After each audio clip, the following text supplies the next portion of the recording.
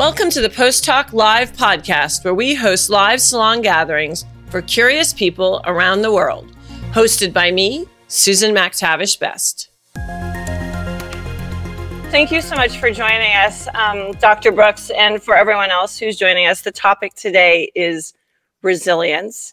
And I was just sort of thinking this seems a good time right now for us to visit this topic, as we could all do with a bit of resilience. Anyway, so Dr. Bob Brooks is the authority on the topic of resilience, it seems. He is, it appears he's also extremely disciplined as a writer and as an author. I think he's just come out with his 18th book. Yeah. He is a psychologist, a lecturer, and as I said, a prolific author. So thank you so much. And where you are in Boston, you just said, right? Yes. Yeah, right outside Boston, a small town called Needham. I know where Needham is for sure. Well, welcome. Thank you so much for joining us. I thought maybe a good way to start would be, could you define the word resilience for us? I always thought there was one simple definition until I edited a textbook about resilience. Okay. And there are many, but for the purpose of this interview, and I don't want to overly simplify it, for me, it's really the capacity to bounce back from adversity. It does not mean you're not going to face adversity. But what I often say, Susan, resilient people see problems as things to be solved rather than overwhelmed by. So their mindset of a resilient person is a lot happens, but in what way can I solve some of the problems? It really has a lot to do with how effectively you can cope. And for me, resilience basically means when challenges are there, you find ways of coping. And we find it as adults. And one of the main, I think, responsibilities of parents is to help kids learn ways of coping whenever uncomfortable situations arise. Well, I want to get back to the topic of coping, because I think you can jump from coping perhaps to opportunity, because they sort of maybe go from one to the next. But I feel like resilience, we don't pay so much attention to resilience when the going is good. It's very easy to have a great life when the stock market is doing well and you're having a wonderful relationship and it's the evening of your marriage. But we pay more attention to it when things are wobbly. Yeah.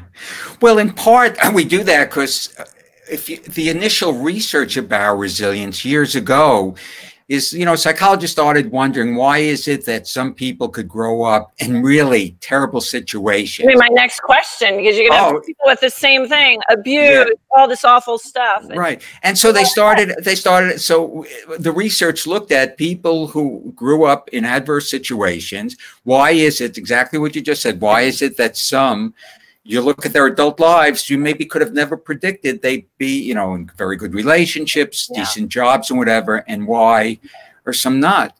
But this is a point I want to make, and I hope I don't confuse things, but it's a certain track I take. What we've learned about what helps people who have faced great adversity overcome it, one of the points I started making is, can we use that knowledge so that when parents are raising a child, it's what I call in my books a resilient mindset. How do you develop a certain attitude that we know exists in people who have demonstrated being resilient, bouncing back from adversity?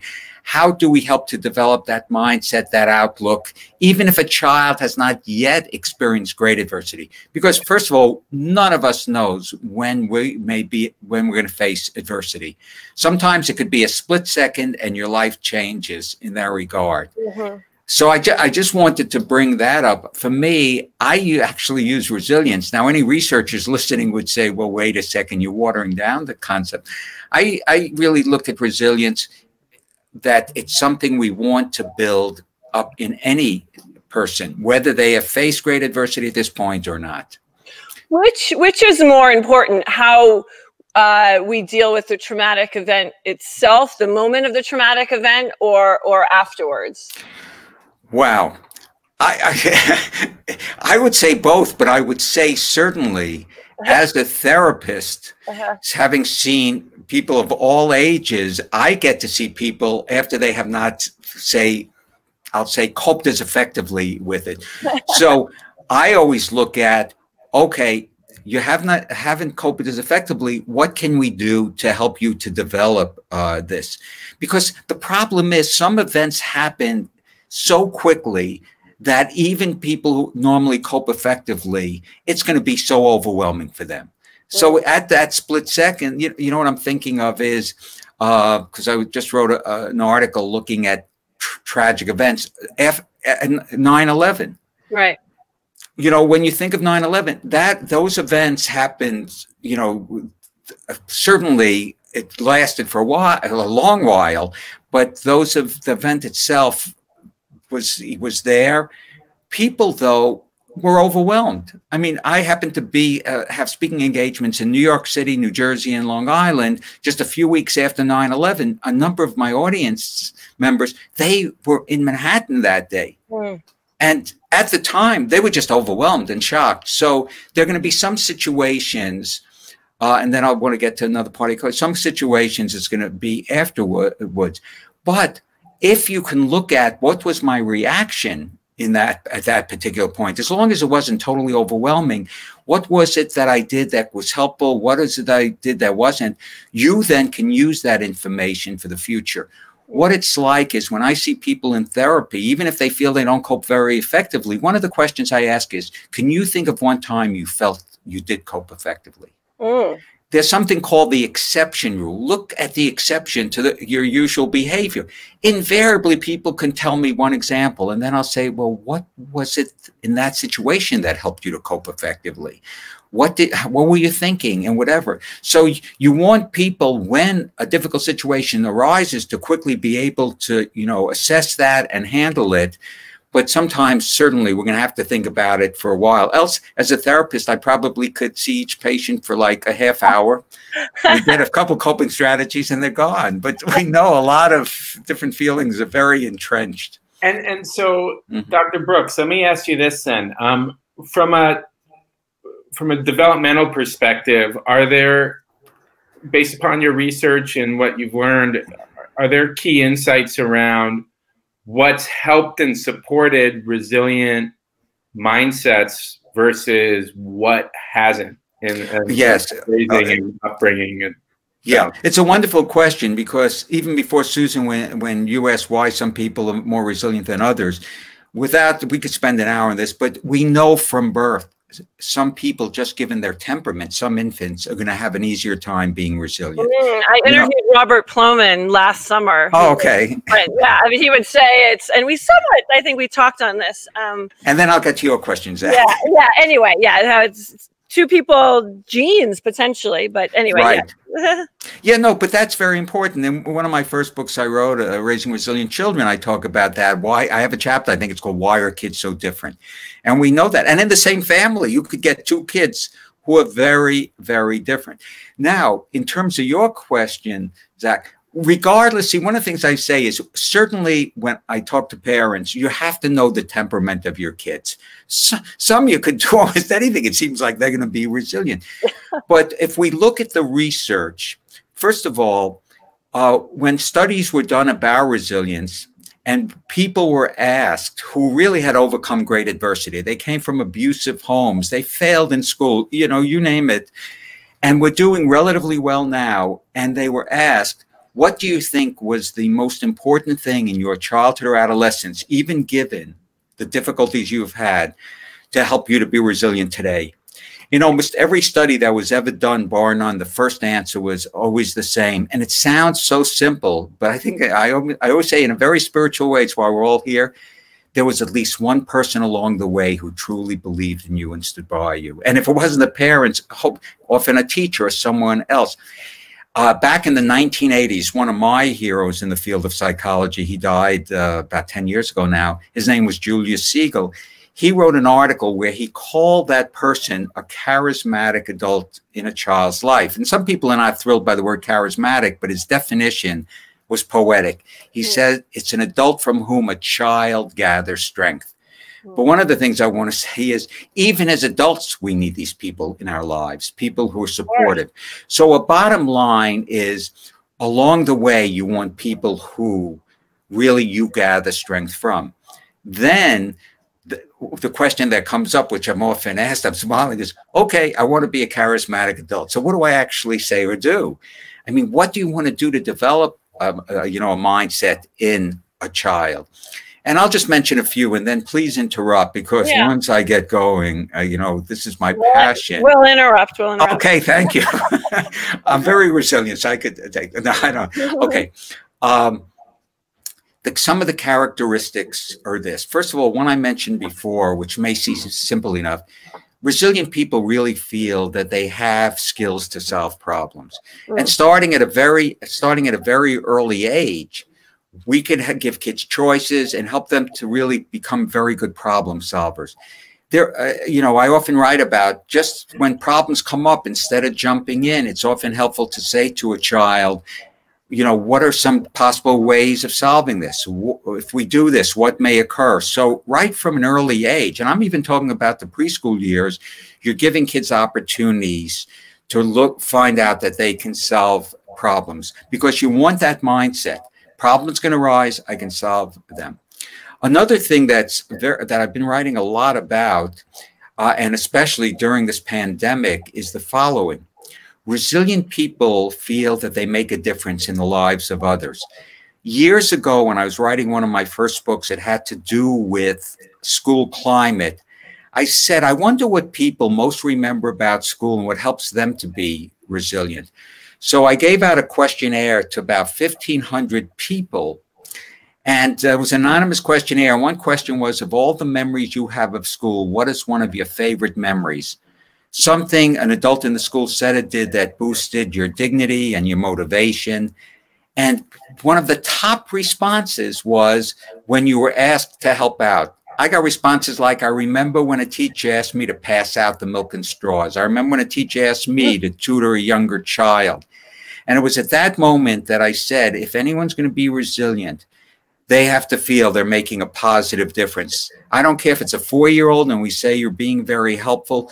We know through our senior years, elderly people who are actively involved in helping others lead longer and more effective lives. So in helping someone to be resilient, we don't want to overburden any child or adult, but I always will look at, in the treatment programs I develop, does this person feel they're making a difference? And I'll just mention one more now, and then please, another very important thing is, how do you deal with mistakes? It's very interesting to me, and this is where parents can help. There are some people who would rather avoid a situation or quit at something than make a mistake. I once had one boy, he was so desperate, he said to me, I'd rather hit another kid and be sent to the principal's office than have to be in the classroom where I felt like a dummy.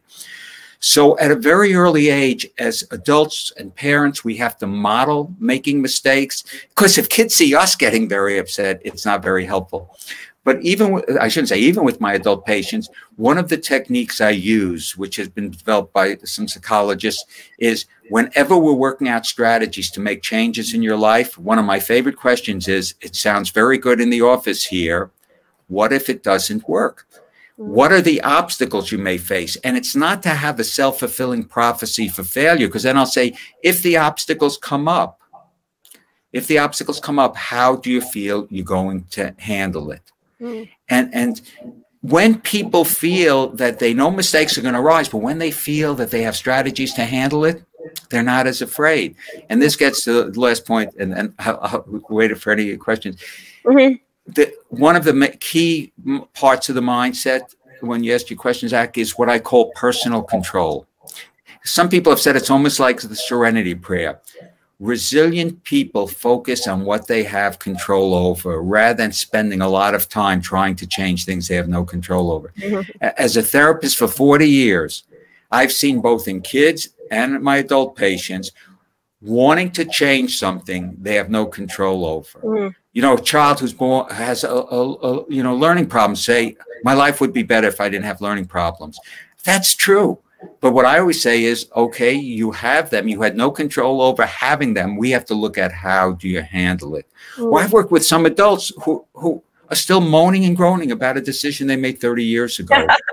kind of thing. So in therapy, my patients will tell you, especially my adult patients, I know what you're going to say, Bob. Do I have control over that? So those are just, I mean, I'm giving you a quick glance at also how, when I'm seeing someone in therapy, what I'm thinking about. You're going to suddenly have a rush of flurry of potential new clients. Yeah. So on the point about resilient people feeling like it's good to feel like you can make a difference in other people's lives. If we look at what's going on right now in the world, and of course, some households are filled with many generations and people are cooped up together. But then there's other people who are alone, and they've now been alone for some months, and they're feeling very isolated. And when you feel isolated, time, particularly over this extent of time, life starts to feel meaningless. Yes. And it's hard to feel resilient when you don't care anymore. Yeah. Well, what you're bringing up is when an attitude starts to develop, I make no difference, life doesn't matter, you're in a very dark place. Yeah. So what you're raising the question, first of all, in some articles I've written about the pandemic and coping is, if we know people who are really lonely and isolated, we should do something. A couple of years ago, one of my website articles had to do with loneliness. And they did this study. I don't know how they did it, that loneliness is similar to smoking 15 cigarettes a day in terms of one's health. It's just the worst. Yeah. It is. So one of the things is, and again, if we can reach those people, even elderly people, you know, being interviewed, or I'm going to mention something which may seem, I don't know, a little funny. I'm very into looking at the research about gratitude. And I'll tell you why I mentioned this. Years ago, some psychologists decided to help senior citizens who were feeling that their life had no meaning or whatever. They asked them to do something each night or every other night that if I had been that psychologist, I would have said, this seems like a gimmick. But it was simply to write down 2 or 3 things for which you're grateful. And what they found is just writing it down started to help people. Now, if you would have said to me, Bob, do you think this is going to work? I said, I don't know. But so that was one thing. The other thing is to have people write, and this is at any age, notes of gratefulness to others, what you're grateful for. Now, if someone's sitting, and on your question, if someone's sitting in a room, has no contact or whatever, that's where we have to hope there are the charismatic adults in their life who can contact them, keep in touch in some way.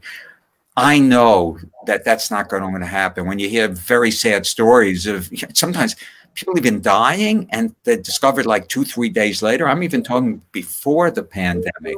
So we have to take care of each other, but there are techniques we can use. You know, before it was Zach, when you asked, I think modeling and teaching gratefulness is very important for kids at an early age. I think writing notes to kids that you're grateful, saying this is very helpful. All of this, one thing in itself is not going to do it, but all of these things help to start setting up what I call that resilient mindset, a certain outlook, which then gets translated also into certain behaviors. So, Dr. Brooks, do you think maybe there's an opportunity to establish, akin to a serenity prayer, a resilience prayer, a stance of gratitude, a haiku of resilience?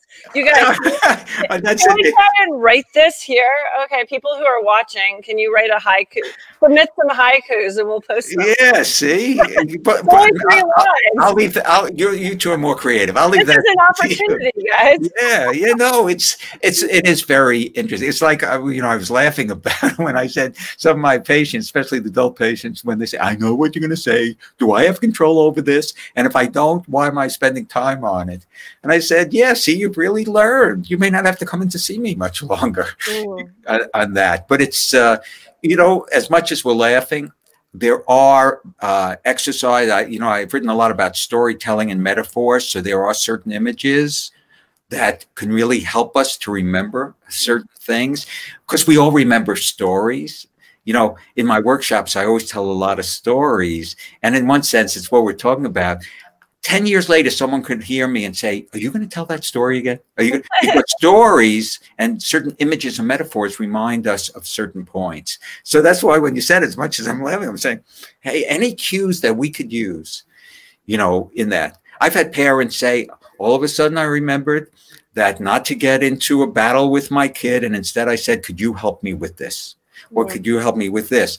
So they said, you know, I often use the term contributory activities where you're contributing, and people hold on to that. Well, let's talk about that right now, because a lot of people are doing homeschooling, and frankly, it's not working out so well for a lot of parents and for a lot of kids. And maybe because the kids feel the pressure of wanting to please their parents. Yeah. It's much easier to ask your teacher for help, you know, with your math than your parent. Could it be a time for parents to try and show their kids some activities of resilience or little exercises instead of fighting?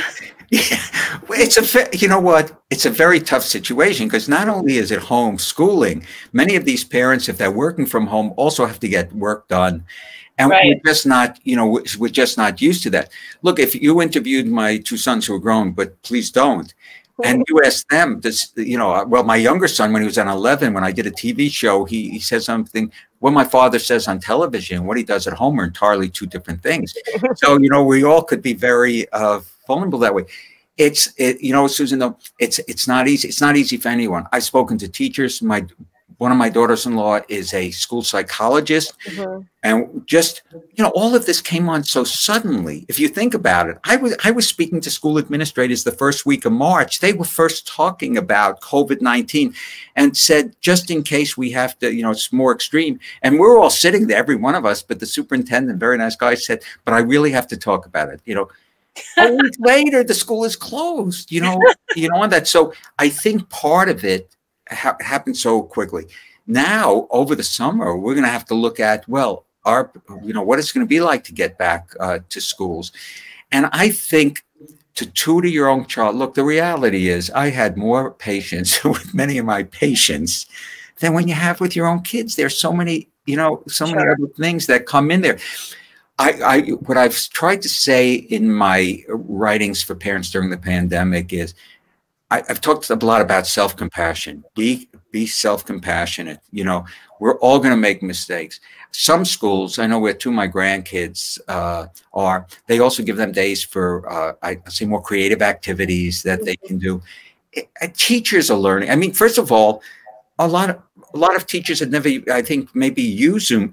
When I quickly had to turn some of my in-person workshops into webinars, I hadn't given webinar, and then those that involved PowerPoint, I said, you share a screen? Where is that? I had to get lessons. I know my anxiety. Now, if you're trying to teach this to your child, so I think we all have to be, I think, self-compassionate, and we have to learn from this experience.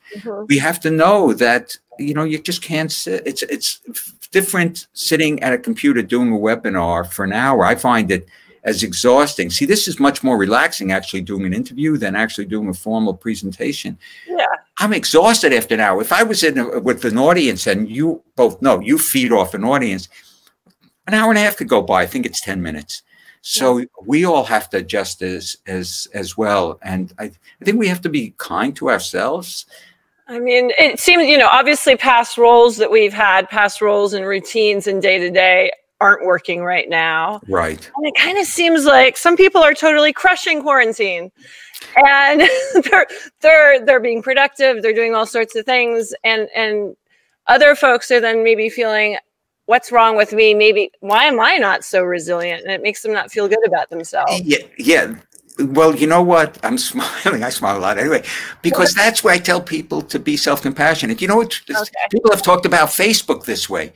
How often on Facebook does someone say, I hate my kids and I don't like being... So parents, there's been research, parents will look, or anyone will look and say, oh my God, everyone in the world is much happier than I am. Not necessarily during the pandemic. I can say for all the people who like look at Facebook, there's a great snooze for 30 days button, which I found particularly, and I'm sure many people have done it to me, useful during quarantine. I didn't know that. But you know what? We have to be careful to compare ourselves to others. I found as a therapist, there are some families I worked with that to the outside world, everyone would say, you know, they're really functioning very well. Not that they weren't, but you get to know them. And boy, they're not going to announce that on Facebook. No, of course or not. something like that. But that's where, you know, I really, it's funny. In some of the webinars, I really started including some slides related to self-compassion and that, because if you're tough on yourself, it's then, if you're a parent, it's very hard for you to relate to your kids. You know, I'm doing a lousy job as a parent. I don't know how to teach. Should I monitor this? And that, you know, I say, a lot of us, this is brand new. I saw what it took for me to give my first webinar, and I was scheduled to speak at this particular place, and I had the notes, I had the PowerPoint, but I had 2 training sessions. Yes. And Zach is a new parent, and congratulations! Yeah, I mean, how are you doing over there, Zach? A few miles. How old? I just gave a talk on parenting in the coronavirus pandemic. Are you feeling resilient these days? And so, as part of that, we talked about what is needed for kids at this time, and we talked a little bit about resilience. But the main thing is, or what came from the conversation, is that children are inherently resilient, and give them the opportunity to find their path in a supportive way seems to be a good approach. That said, it wasn't research-backed. So one thing that I'm curious about relating to this topic is... Wait, can I interrupt? How old is yours? Is it son or daughter? Yeah, my son, he just turned 1 year old last Friday. Okay. Oh, I saw the photos. Very cute. Okay, I'm sorry to interrupt, because I didn't know if we were... No, you're fine. He's entering toddlerhood. I'm sorry, I interrupted you, though. You're not. It's totally great. One question I have is specifically around the topic of rumination, and the role rumination plays in impeding or developing resilience. This is something that I'm afflicted by. I tend to ruminate a lot, and it impacts my orientation towards action, towards agency, things like that. And I'm wondering if you have a perspective around this. Oh, sure. That's what I was going to say is, does the rumination interfere with you taking action? You know, and that... you know, this is so difficult because, but I'm going to suggest a few things, because obviously if we were seeing each other in my office, I would ask questions. Are there times, just for you to think about, this is free, by the way, you know, are there times when you don't ruminate? Are there certain situations? I'm always looking for when certain behaviors don't occur as much as when they occur. And then what do you do?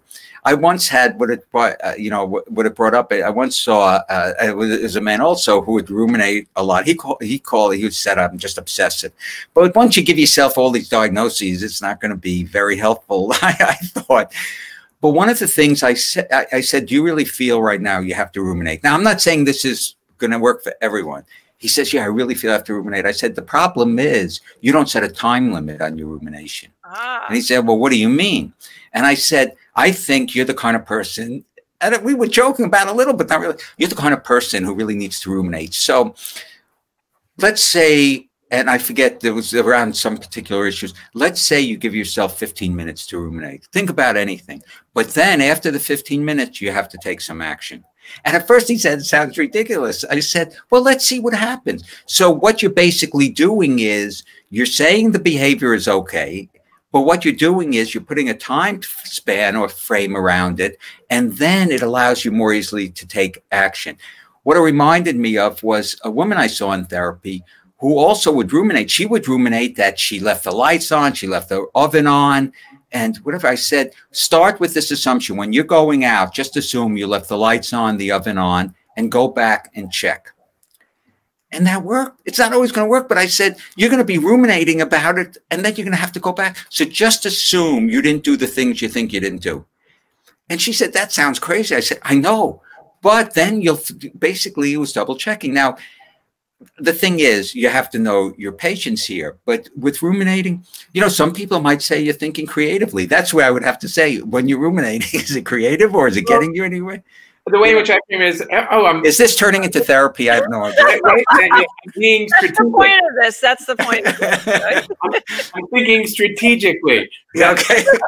That said, it certainly leads to overthinking, and I think it can certainly contribute to overwhelm in certain situations, many situations.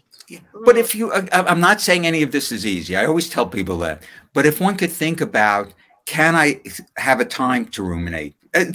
By the way, these techniques other people have used for different issues. Can I have time to do this? Can I have time? So schedule a time. Like exactly. Yes. It has an end date, an end time. I'm going to have half an hour to worry and think through, and then I'm going to complete it. Susan, exactly what you said. There are people, some techniques with anxiety.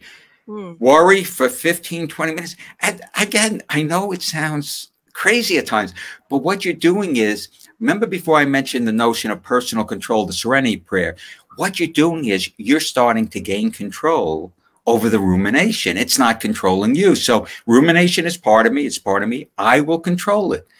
And it's not, I wish I could say every time it's going to work, but I think the more we feel, okay, we have a technique or strategy, the more we can say, schedule it.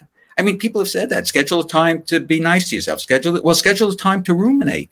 But you have to be as strict as can be about it. And then what's going to follow the rumination? I do have to make a decision. I have to, I do have to do this. You know where it came up? I do, a fair bit of writing. And one of the things is I had to come to grips with this fact that some mornings I'm going to wake up and I am going to have only one word on the computer after 2 hours.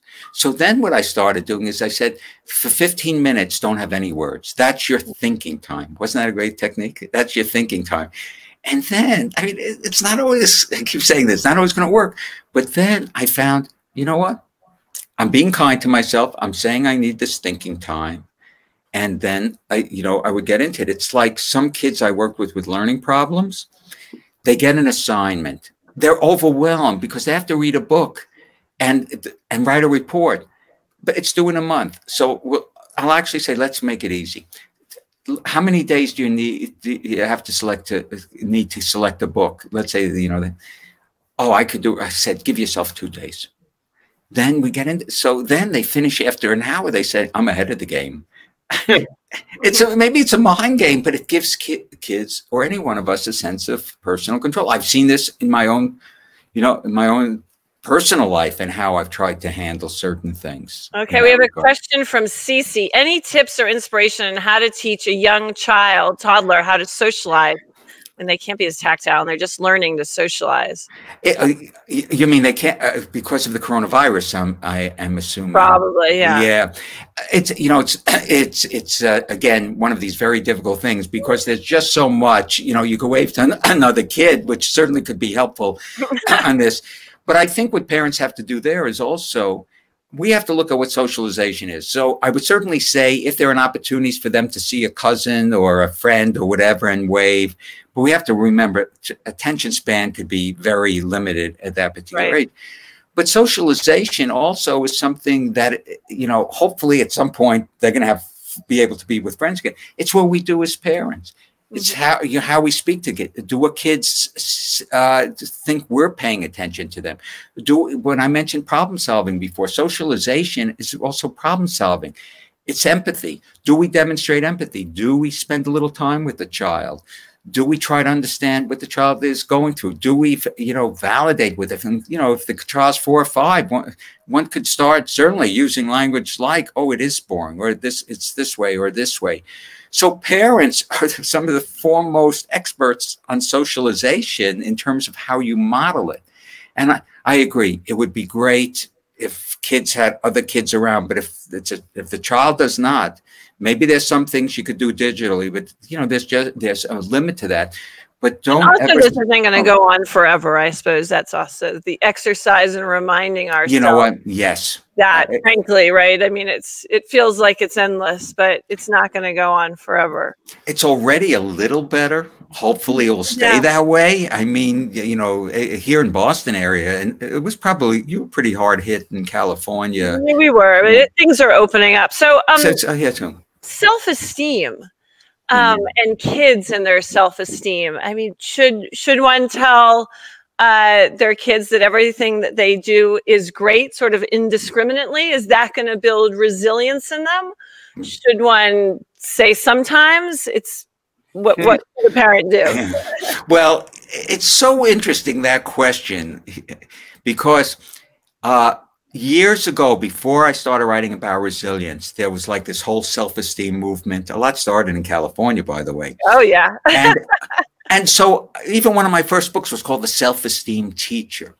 But then what happened is, I think there was a misunderstanding of self-esteem, and some of it brought about by some of the experts, where people started saying, wait a second, does that mean that even if the kid hasn't done a great job, you say it's great, every kid gets a trophy, and you protect kids all the time? You grew up in California, Zach. Was it like that for you? In terms of the participation? Well, also just being told that you were always doing a great job. My case, no. Yeah, somewhat. I mean, the California thing. It feels a little California. Well, yeah, I grew up in San Francisco in the 80s, so probably at the center of everything. You're very special. You're very special. Yeah. By the way, I don't have as much problem with special if we mean it that, but what happened was, why the self-esteem, the word has, there were so many negative connotations that people felt it meant you don't discipline your children, you don't do this, that I actually stopped writing about self-esteem. So there was that period where so many of my articles were fostering self-esteem in the child. But then I became more interested in resilience, and my notion of resilience had to do with you teaching kids to be compassionate and caring, self-disciplined. I said, you cannot really develop resilience unless you think before you act and you're self-disciplined. So the thing, why your question was very important to me is kids know when you're giving them false praise. I mean, they really know it. And if it's not earned, you know what the kid's mindset is? I've worked with kids like this. If my parents have to give me this false praise, they're not going to word it like this. They must think that I'm really not very good, or kids know this. I think there is nothing wrong, but we have to do it in an empathic way. When kids make a mistake, to say, this was a mistake. Let's look, here's problem solving. Let's look at other ways of doing this. Or, here's a paper you wrote. And I really think it requires more work. If I can help in any way, fine. And you have to also monitor how much you're helping your kid. So I really moved away from the whole issue of self-esteem. Some people substitute it, but it's different. Self-worth, basically, whether you feel valued in yourself and valued by others on that. But for years I used self-esteem, but I had a much different definition than what people were arguing against. For me, it had to do with developing self-discipline and caring. And all of those got really wrapped around then the concept of, resilience there. But if we constantly run in and protect kids, one of the things I say on that is, you don't want to throw your kid in 10 feet of water if they can't swim, but you better start helping them to get their toes wet and whatever. And you have to prepare them for setbacks, because if we're just too protective, that child is going to feel that they're not going to be able to solve problems. And it really leads them to think about, do people think I'm not very competent? And so we have to let kids struggle sometimes, as long as they're able to learn to cope, to ways of coping. Oh, I would think it also impacts agency in some ways. Oh, yeah. I'm glad. Yeah, I'm sorry. Go ahead. No, I mean, the only other point as an extension of that was that if suddenly you're told you're great, or over the course of your life you're told you're great, and then suddenly you're on the hook for doing something and it's not so great, or you're in over your head, and you get feedback, constructive or otherwise, around it, sometimes you're prone to, or in a certain circumstance, you'd be prone to saying, you know what, I can't do this. That's right. Or you could get very depressed. I've seen it in college students who, always was straight A, and then all of a sudden they're not. They go to a big school, yeah. Yeah. they have never experienced this, that they're not the top student or whatever. And this may sound funny. It has to be done. You don't want a kid to feel they're totally failing. But I remember a young teenager I once worked with. He was about 13, I guess. I thought one of the greatest things in therapy was when he got a B+ and he handled it. This was a kid, like anything less than an A. Right. And part of it was, that was his image, that he had to. Because the other thing is, some kids start to believe also that it's really conditional love. And this isn't true in every case, but I'll only be loved if I get a hit in a Little League game. I'll only be loved if I get good grades. I'll only be loved. That's really conditional love. I mean, not unconditional love. And it's really what you're talking about, Zach, because what happens is you have a certain image, and then if you didn't get that A, then I'm disappointing others, you really feel you're disappointing yourself. And I saw teenagers working in a psychiatric hospital. I saw teenagers who, the first B they got, they just totally fell apart. It wasn't part of it. But the other issue was, can they accept themselves? But because they've always felt the only way they've been accepted is if they performed in a certain way, and they're not being resilient in that way. I wonder if this is a feeding mechanism for cults and cult-like organizations. Someone finds kind of a roadblock in their life, and then someone draws them into an organization where they receive unconditional love very conditionally. I don't know. I'm just Zach, you've just given yourself several projects to do after this interview, and I'll be happy to review them. But, Can we be emotional and also resilient? Oh, yeah. Well, like anything else, first of all, we know some people, even politicians, who are not very well. They only have a couple of emotions, but I'm not mentioning. Okay. I think I know people kid with me. I'll watch a movie. I just teared up. It reminds me of something. For me, yes, we can be emotional, but like anything else, there are some people who will tell you that they never experience emotions for whatever reason. They've shut off emotions. Then there are some people where emotions get the best of them, whether it's anger, whatever it may be. Often I see it in anger or anxiety or sadness, where it's overwhelming. So if someone would say, yeah, I hope people once in a while do feel some regret. I hope sometimes people feel a certain sadness. I've seen patients where they'll say, I don't remember ever feeling happy, or I don't remember feeling sad. So it's like, anything else. You want the emotions to be there, but it's how do you cope with the emotions? How do you show these emotions? One of the things I've been writing about is when your kids look at you during the pandemic, how would you like them to describe you? Are you behaving in a way where they're going to describe you in a way you would like? Are you saying and doing things? And the reason I bring this up is, if parents are feeling overly anxious, what I hope is they find a way of dealing with that anxiety. It's easier if maybe there are two parents, although sometimes they could feed off each other, that they find a way of doing that. And it's not that they deny they're feeling anxious. They could even say to kids, it's a scary time, but then I hope their emotions are intact enough where they could say, but there are a lot of people who are really doing a lot of wonderful work trying to find a solution to this problem, and so you're more you're more hopeful, and that has to do with how we cope as adults, as when we serve as models to kids. There's nothing wrong. I think it's validating for a parent to say, it can be scary, but then to make sure they say people are working on this and people are trying to help with this. It's just like still articles about kids seeing people with masks or wearing it themselves, which I always felt with young kids. I used to do this in therapy, not necessarily with masks. Get a doll and have them put the mask on a doll, practice, in that way. But what you could say is, this is very helpful. You could help mommy or daddy put their mask on, put your mask on. But the message should be, this is going to really help for people to, to not get sick. So then the kid feels, I'm making more of a difference. So, emotions, they're part of us. We all have emotions. I've seen too many people on both extremes. Those who have totally bottled up their emotions because they just can't handle it, or those who have not bottled up and you wish they had a little there when they were going.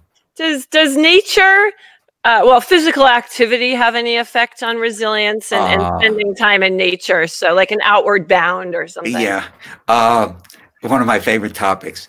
There is so much research to show that exercise, and then I'll get to how to exercise is awful. Research has been done at high schools where if the first thing, of course, kids are not at school, if the first thing kids do when they come in is aerobic exercise, even for 10 minutes, they learn better. We know exercise. You're talking to someone who it's like more than just the blood moving around, right? Oh, no. It doesn't. It doesn't mean. It's like some people say, "Oh, exercise." There's research. So walking 20 minutes a day even could be, so helpful. Yeah. The outdoors. I tend, because I get up early, I tend to use a treadmill in the morning on that. But now that the weather's nicer, here, and we actually had the air conditioning on yesterday here in Boston. Wow. Yeah, it was very just to get out and do some weeding or, to do some work. It's connecting with the earth is very nice too, right? The what? Connecting with the earth, the soil and plant. Oh, yeah. And you're filthy and then you have to push down. But the reason I bring this up is we know exercise is important. And again, it doesn't mean, I always say this, it doesn't mean you're practicing for the Olympics, but just getting out there, walking, or whatever it may be, it's helpful. I know when I'm here and the whole day is going by, I want to exercise in the morning when I typically do it, because then I feel more refreshed, but also in the afternoon, just doing something. I think this is a whole other area when kids are back in school. I think schools have to build in more recess rather than have less recess for, a lot of kids. So many schools feel they have all these advanced placement classes and some schools I have given workshops. The first thing that seems to go off or is minimized is physical education. I would say that has to be in there. We know how helpful that could be. That's going to be another salon. Yeah, well, it is. There's research to show that people who exercise regularly, for some, are much less anxious and much less depressed. So these are things, it gets to the personal control I mentioned before. It's a whole other topic. What are things we could do on a daily basis that really are within our control? I'm not saying, again, it's easy. That research has shown will help our mental health. So that's why I'm glad you brought up, Susan, that the issue of exercise. That is something we can do. We can build it in. It's for some people, it's like even 5 minutes of walking is like climbing Mount Everest in their minds. So I'll say do 2 minutes. I don't care. Just do something that could be helpful. Shift yourself. Yeah, I mean, it's really and physically. Yeah, see, there are things we could do. That's one of the things I've been talking about in the pandemic. One psychologist years ago, there's an article, TLCs. I thought it was tender loving care, but one says therapeutic lifestyle changes. And what it was looking at specific things like exercise, like diet, that you can do, that you have more control over than you realize. And that's why one of the metaphors I use when we're talking about images is we are the authors of our own lives. And what I meant by that is there are things we have no control over, but we have far more control over our attitude and response to things than we realize. And that's what we want to teach our kids. And that's what we have to realize. We have control over the small things. Yes. Yeah. Well, I always say start small. I mean, don't, big goals have to start somewhere, somewhere. But I want people, I say to people, think of your life as a script. I mean, within reason. What parts of the script don't you like? And if you were writing a new script, what would it look like? And then what are the obstacles? Getting back to that before, what are the obstacles and how are you going to deal with these obstacles?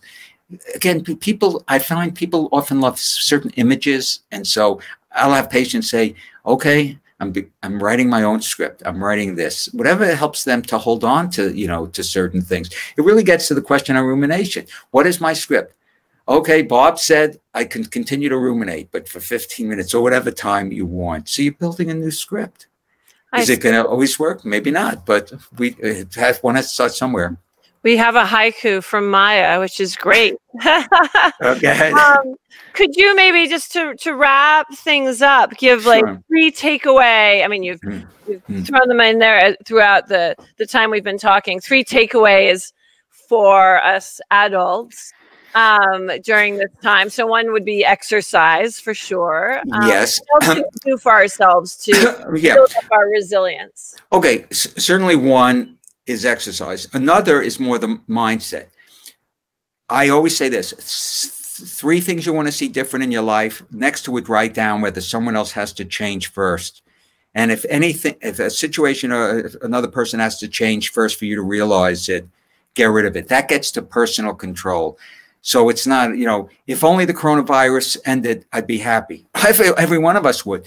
But if it's still here, what are the things that you can do to make you happy? So I often start with the notion personal control, exercise, even diet. Now, I must tell you quietly, I exercise so I can have a few chocolate chip cookies because I love chocolate chip cookies. Yeah. We all have different things. Mm-hmm. And the other thing is what I mentioned before, because I see so many people being so tough on themselves. And it has to do with self-compassion. Really be kind to yourself and with your kids. Give yourself a break, if you will. This is so new to all of us. I've said this to teachers when I've done, a webinar, and people will teach. I can't. It's so hard to teach this way. I said, "You're right. You've never taught this way. Kids have never really learned quite like this." So it's really, what do you have control over? I do feel like exercise and even diet, we have more control over that, and it really gets also, write down 3 things you're grateful for and think about 1 or 2 people who you might want to write a note of gratitude towards. It's so therapeutic for yourself as well as for them. Those are simple things you could do. I just got a note today. My latest website article was out, and there was another psychologist who just wrote to me, and he said, during these difficult times, reading this was very helpful. That's all he wrote. Yeah. And I felt uplifted. I said he took the time to write. Well, we could do that for other people, as well. Yeah, well, what a great way to end. Thank you so much. Thank you. This has been fun. You guys are fun on that. Thank you for having me. This has really been a great fun. Oh, thanks a lot. Thank you, Zach. Thanks, Zach, and have fun with your son. Oh, with a 1-year-old, yeah. Thanks so much for listening to this episode of the Post Hoc Digital Salon with Susan McTavish Best. If you liked what you heard, please subscribe and leave us a great review. It really does make a difference. If you don't already, please make sure to follow us on social media. That's @McTavish Best on both Instagram and Twitter. Thanks for attending our digital salon.